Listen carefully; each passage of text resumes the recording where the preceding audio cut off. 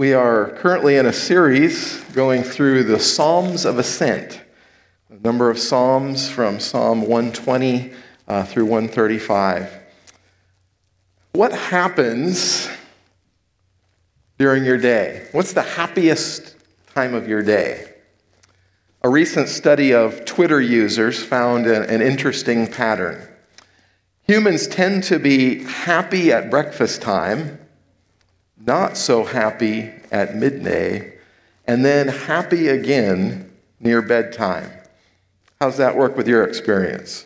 This study analyzed millions of tweets from 2.4 million users in 84 different countries, and they found that moods fluctuate in a very predictable pattern. On weekdays, positive tweets peak between 6 and 9 in the morning, and then decline steadily to a trough between 3 and 6 p.m. And then in the late afternoon, positivity begins to rise again, peaking after dinner. So what about you? What are your most joyful times of the day? It's kind of an odd question, isn't it?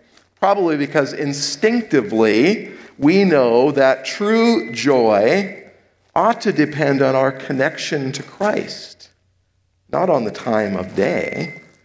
But our feelings don't always line up with what is true. Well, here's another question. What brings you joy? Now, that's a very personal question, which will bring many different answers. For some, it will be the expectant birth of a child or a grandchild. For some, it will be a family gathering together for a special holiday occasion. For others, great joy comes because of their dream home or a completed project, or maybe because their favorite team has won the game or the championship or the playoffs. For some, joy simply comes from time spent outdoors. And so how we answer that question says a lot about who we are. And in our text this morning, Psalm 122, we will see what brings the psalmist joy. As I mentioned, this psalm is one of a collection of 15 psalms, which are all grouped together entitled the Songs of Ascent. We've been looking at these psalms one by one for a few weeks now. They were sung and chanted by people traveling up to Jerusalem for the special Hebrew holiday times. They seem to have been written by different people at different times and then collected together into common themes. Today, our theme is worshiping God together. Worshiping God together. We're called to be joyful in gathering with God's people because that is what God has called us into, a community of faith. We should never look to the church merely to see what it can offer us, but instead, we should look for opportunities to rejoice in simply drawing near to God's people in the house of God. Today, every one of us got out of bed and got ready to come to this church building, or some of you are tuning in via the internet. Today, we have the opportunity to sing hymns and songs of praise, to pray together, to listen to God's word, to share fellowship and communion with one another. And so let me ask you again, why are you here this morning? What led you to get ready to come here, to walk through those doors? When you came here or come here on Sunday morning, is the time that you spend inspiring? Are you truly glad to be here? Does your heart anticipate a time of being together with God's people? Does it encourage you to walk with Christ? Does it challenge you to walk more faithfully in your relationship with our Heavenly Father? What happens when you come here? And then when you leave through those doors, what do you take with you? Psalm 122 is the song of someone who decides to go to church and worship God. And so let's listen in to their words. I was glad when they said to me, "Let us go to the house of the Lord." Our feet are standing within your gates, O Jerusalem. Jerusalem, built as a city that is bound firmly together. To it the tribes go up, the tribes of the Lord, as was decreed for Israel, to give thanks to the name of the Lord. For there the thrones of judgment were set up, the thrones of the house of David. Pray for the peace of Jerusalem. May they prosper who love you. Peace be within your walls and security within your towers. For the sake of my relatives and friends, I will say, peace be within you. For the sake of the house of the Lord our God, I will seek your good. Well, I love how that psalm begins. I was glad when they said to me, let us go to the house of the Lord. Right off, the psalmist is positively excited about getting together with his people to worship. When was the last time that you invited someone to church and they had that reaction? When was the last time that you were that excited to gather with God's people?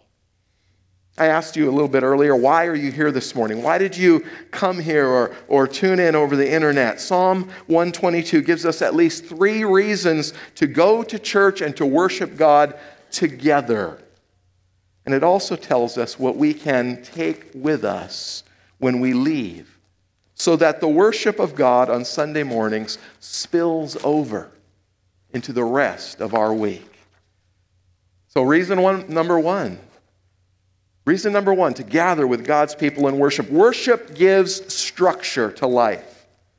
Verse 3 of Psalm 122 reads, Jerusalem, built as a city that is bound firmly together.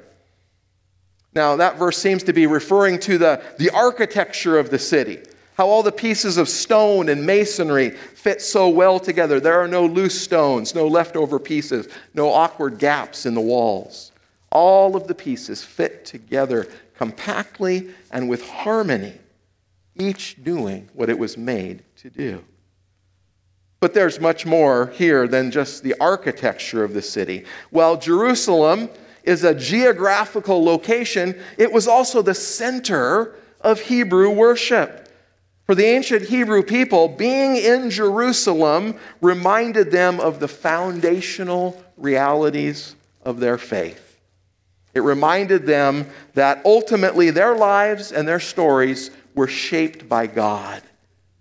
Jerusalem was the symbol and sign of God's presence in the world. God actually lived within the temple. And just like the structures of the city itself, the Hebrews knew that only God and only through God would all of the various pieces of their lives fit together. In other words, God was there with them, and it was God that was helping their lives to make sense when they traveled to Jerusalem. Well, what was true for the Hebrew people is also true for us. Just when nothing seems to hang together in life, when nothing during our week makes sense, or we feel at loose ends, maybe a stone ready to fall out rather than one that is fit perfectly in place in the wall, it's then that we come to worship. We come before God. We pray, we encourage one another, we hear God's word, we're reminded that God saves us, that He heals us, that He redeems.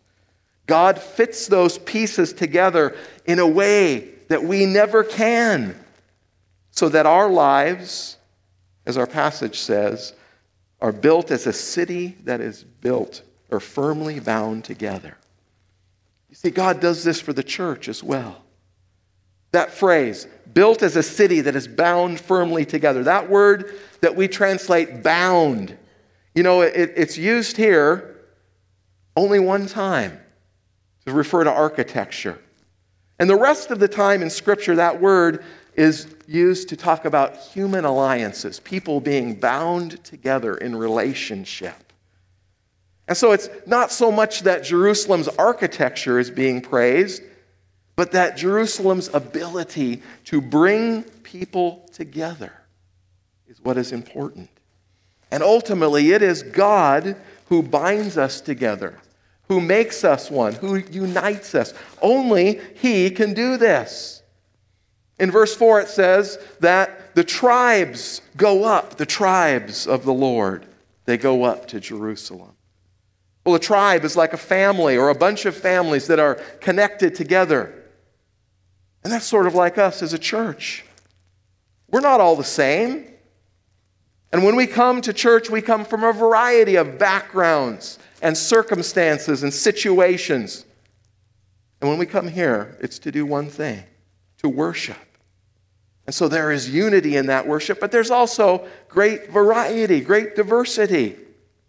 Listen to this verse from Revelation chapter 7. After this I looked, and there was a great multitude that no one could count, from every nation, from all tribes and peoples and languages, standing before the throne and before the Lamb, robed in white with palm branches in their hands. That is a powerful image of heaven. God gathering all people from all walks of life to worship together. And he doesn't make sure that we're all alike enough to get along, because it is the love of Christ through his Spirit that enables us to be unified and to work together, not our attempts. And even if we always don't get along, being in a church is a lesson in learning to love. In other words, we need God to help us be unified. Despite how different we are, despite the fact that we come from different tribes and families and circumstances, if Jerusalem is a symbol of God's presence in the world, then the church is a symbol of what God ultimately wants the entire human community to be. All kinds of different people working and worshiping together. And so you see, worship gives our lives structure. But worship then also nurtures our relationship with God. One Sunday morning, a mother went in to wake up her son and to tell him that it was time to get ready for church. And he pulled the covers back up over his head and he said, "I'm not going." "Well, why not?" she said. "Well, I'll give you 2 reasons, Mom. They don't like me, and I don't like them." And his mother replied back, "Well, I'll give you 2 reasons why you should go to church. You're 49 years old, and you're the pastor." Well, let's be honest. We don't always feel like going to church, even the pastor. Look at what verse 4 tells us. The tribes of the Lord go up to Jerusalem as was decreed by the Lord. The word decreed doesn't give much attention to our feelings about worship and about going to church. The Bible wastes really very little time talking about the way we feel. Why is this? Scholar and pastor Eugene Peterson writes these words: "Feelings are great liars. If we only did those things that we felt like, how much work, how much parenting, how much studying, how much shopping, how much housework and yard work would ever get done? I'm not a big fan of mowing the lawn and yard work. But does that mean I shouldn't do it?" You see, Scripture everywhere reminds us of the importance of gathering together, of being knit together as a community. In Hebrews chapter 10 and verse 25, the Hebrew writer warns about not neglecting to meet together, as is the habit of some. You see, habits often are based on feelings. But God wants our habits to be based on truth, and on what He desires, not what we feel like. So Psalm 122 instead reminds us, I don't care if you feel like it or not. It's a decree. This is a command. It's what good and it's what is right. And this is something that God requires of us. It's not about our feelings, but it is about our God who calls us together. Mr. Peterson goes on to say, worship is an act which develops feelings for God, not a feeling for God which is expressed in an act of worship. You see the difference there?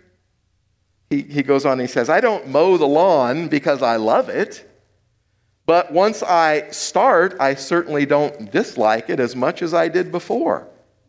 Sometimes it's just about getting going.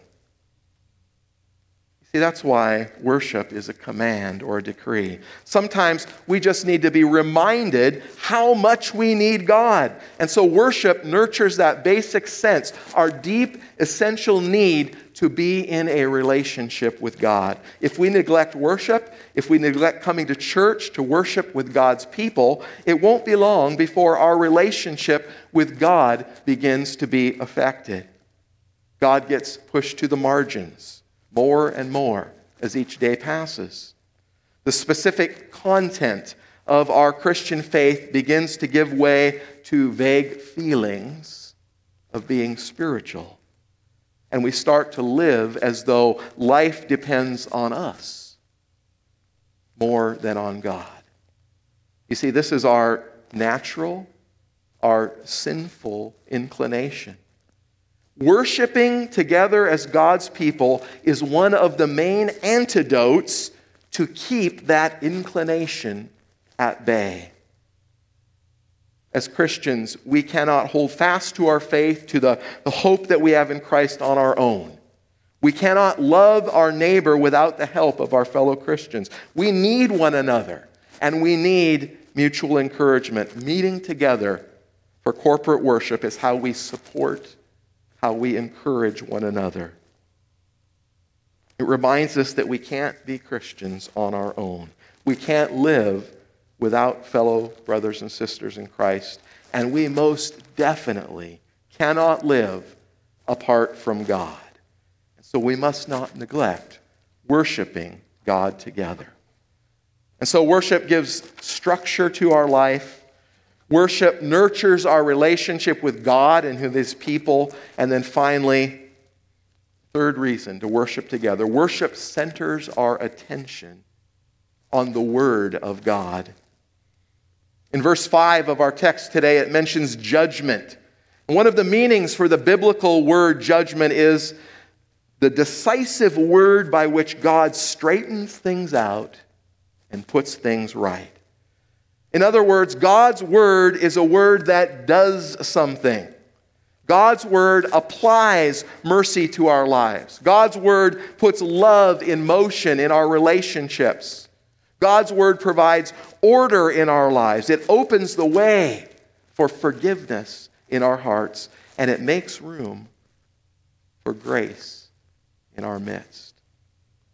And so ultimately, when we think of God's word, we ought to think of Jesus.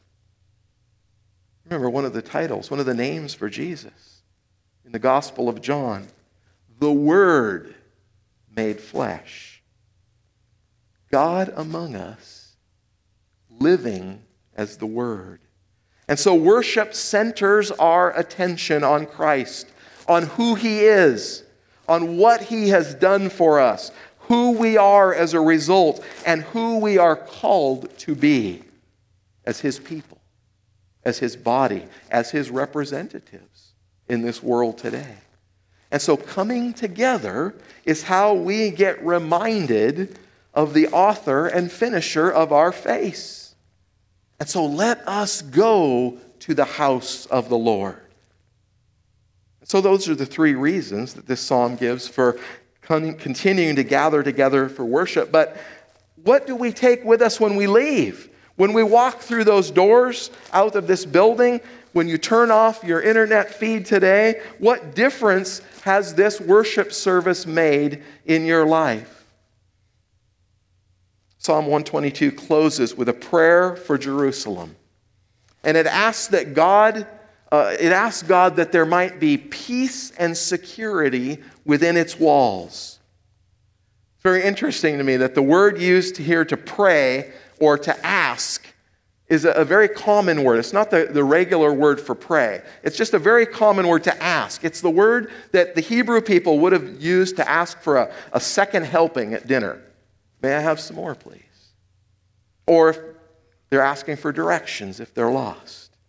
In other words, this prayer for peace and security is not a formal prayer. It's just an ordinary prayer.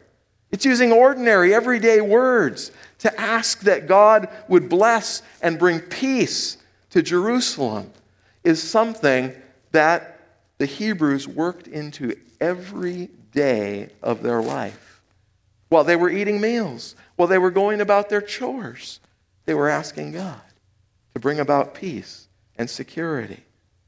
Brothers and sisters, we are called to do the same thing when it comes to praying about our church and our time of worship together, when it comes to praying for one another. This is not a Sunday prayer so much as it is an in-between Sundays prayer. And so this also means that our worship doesn't stop when we walk out those front doors. Sunday is merely the time when our worship begins. This is the first day of the week, the one that gets us going, and the one that helps us with how to handle all the days before that next Sunday comes. So our time of corporate worship, it doesn't satisfy our hunger for God. It merely just whets our appetite. And then that hunger should overflow into our week. A hunger for peace and security. Peace, the Hebrew word shalom. It has to do with completeness and being whole and God's will being completed in our world. And then security has to do with just being in a relaxed state because we know that everything is all right because God is with us. And so this prayer for peace and security, it's very interesting because it was written at a time when Jerusalem was not very secure. And as we all know, even today, Jerusalem is hardly a place of peace. Peace always remains a prayer request, something we ask of God, but never, ever fully experience in this life. That's true of our lives as well, isn't it? We should know that peace does not come from an election. Peace does not come from your bank balance. Peace does not come from your success. Peace does not come from other people. Peace only comes from knowing God. But we must ask. The peace that we have as followers of Jesus, we have despite our circumstances. No wonder that Scripture says it's a peace that surpasses our own understanding. And so coming together to worship reminds us that God is at work and that God will ultimately bring peace and security to us and to His world. Security that assures us that God is over us, that He is with us, and that He is for us. And so we come here every week because to enter Jerusalem is to enter a new world. The joy that we have in Christ should be real. Yes, we will still go through the hard and the difficult times. But those things no longer determine how we live and how we see our future. So let us go up to Jerusalem. Let us continue to go to the house of the Lord. And when we go, let us go with gladness, knowing that the God we meet there also meets us between the Sundays with a promise of peace and security that is only possible through His Son, our Savior, our Lord, Jesus Christ. Let's pray together. Father, we thank You. We thank You that You are a God of peace and security. Father, today, Father, we cry out for that peace here in our assembly. Father, we pray for the security that only You can provide. Father, we ask for Your blessing. Father, we pray that Your Spirit would be strong in us. And Father, that we might pursue the path of peace that Jesus has laid down before us. And it is in his name that we pray. Amen.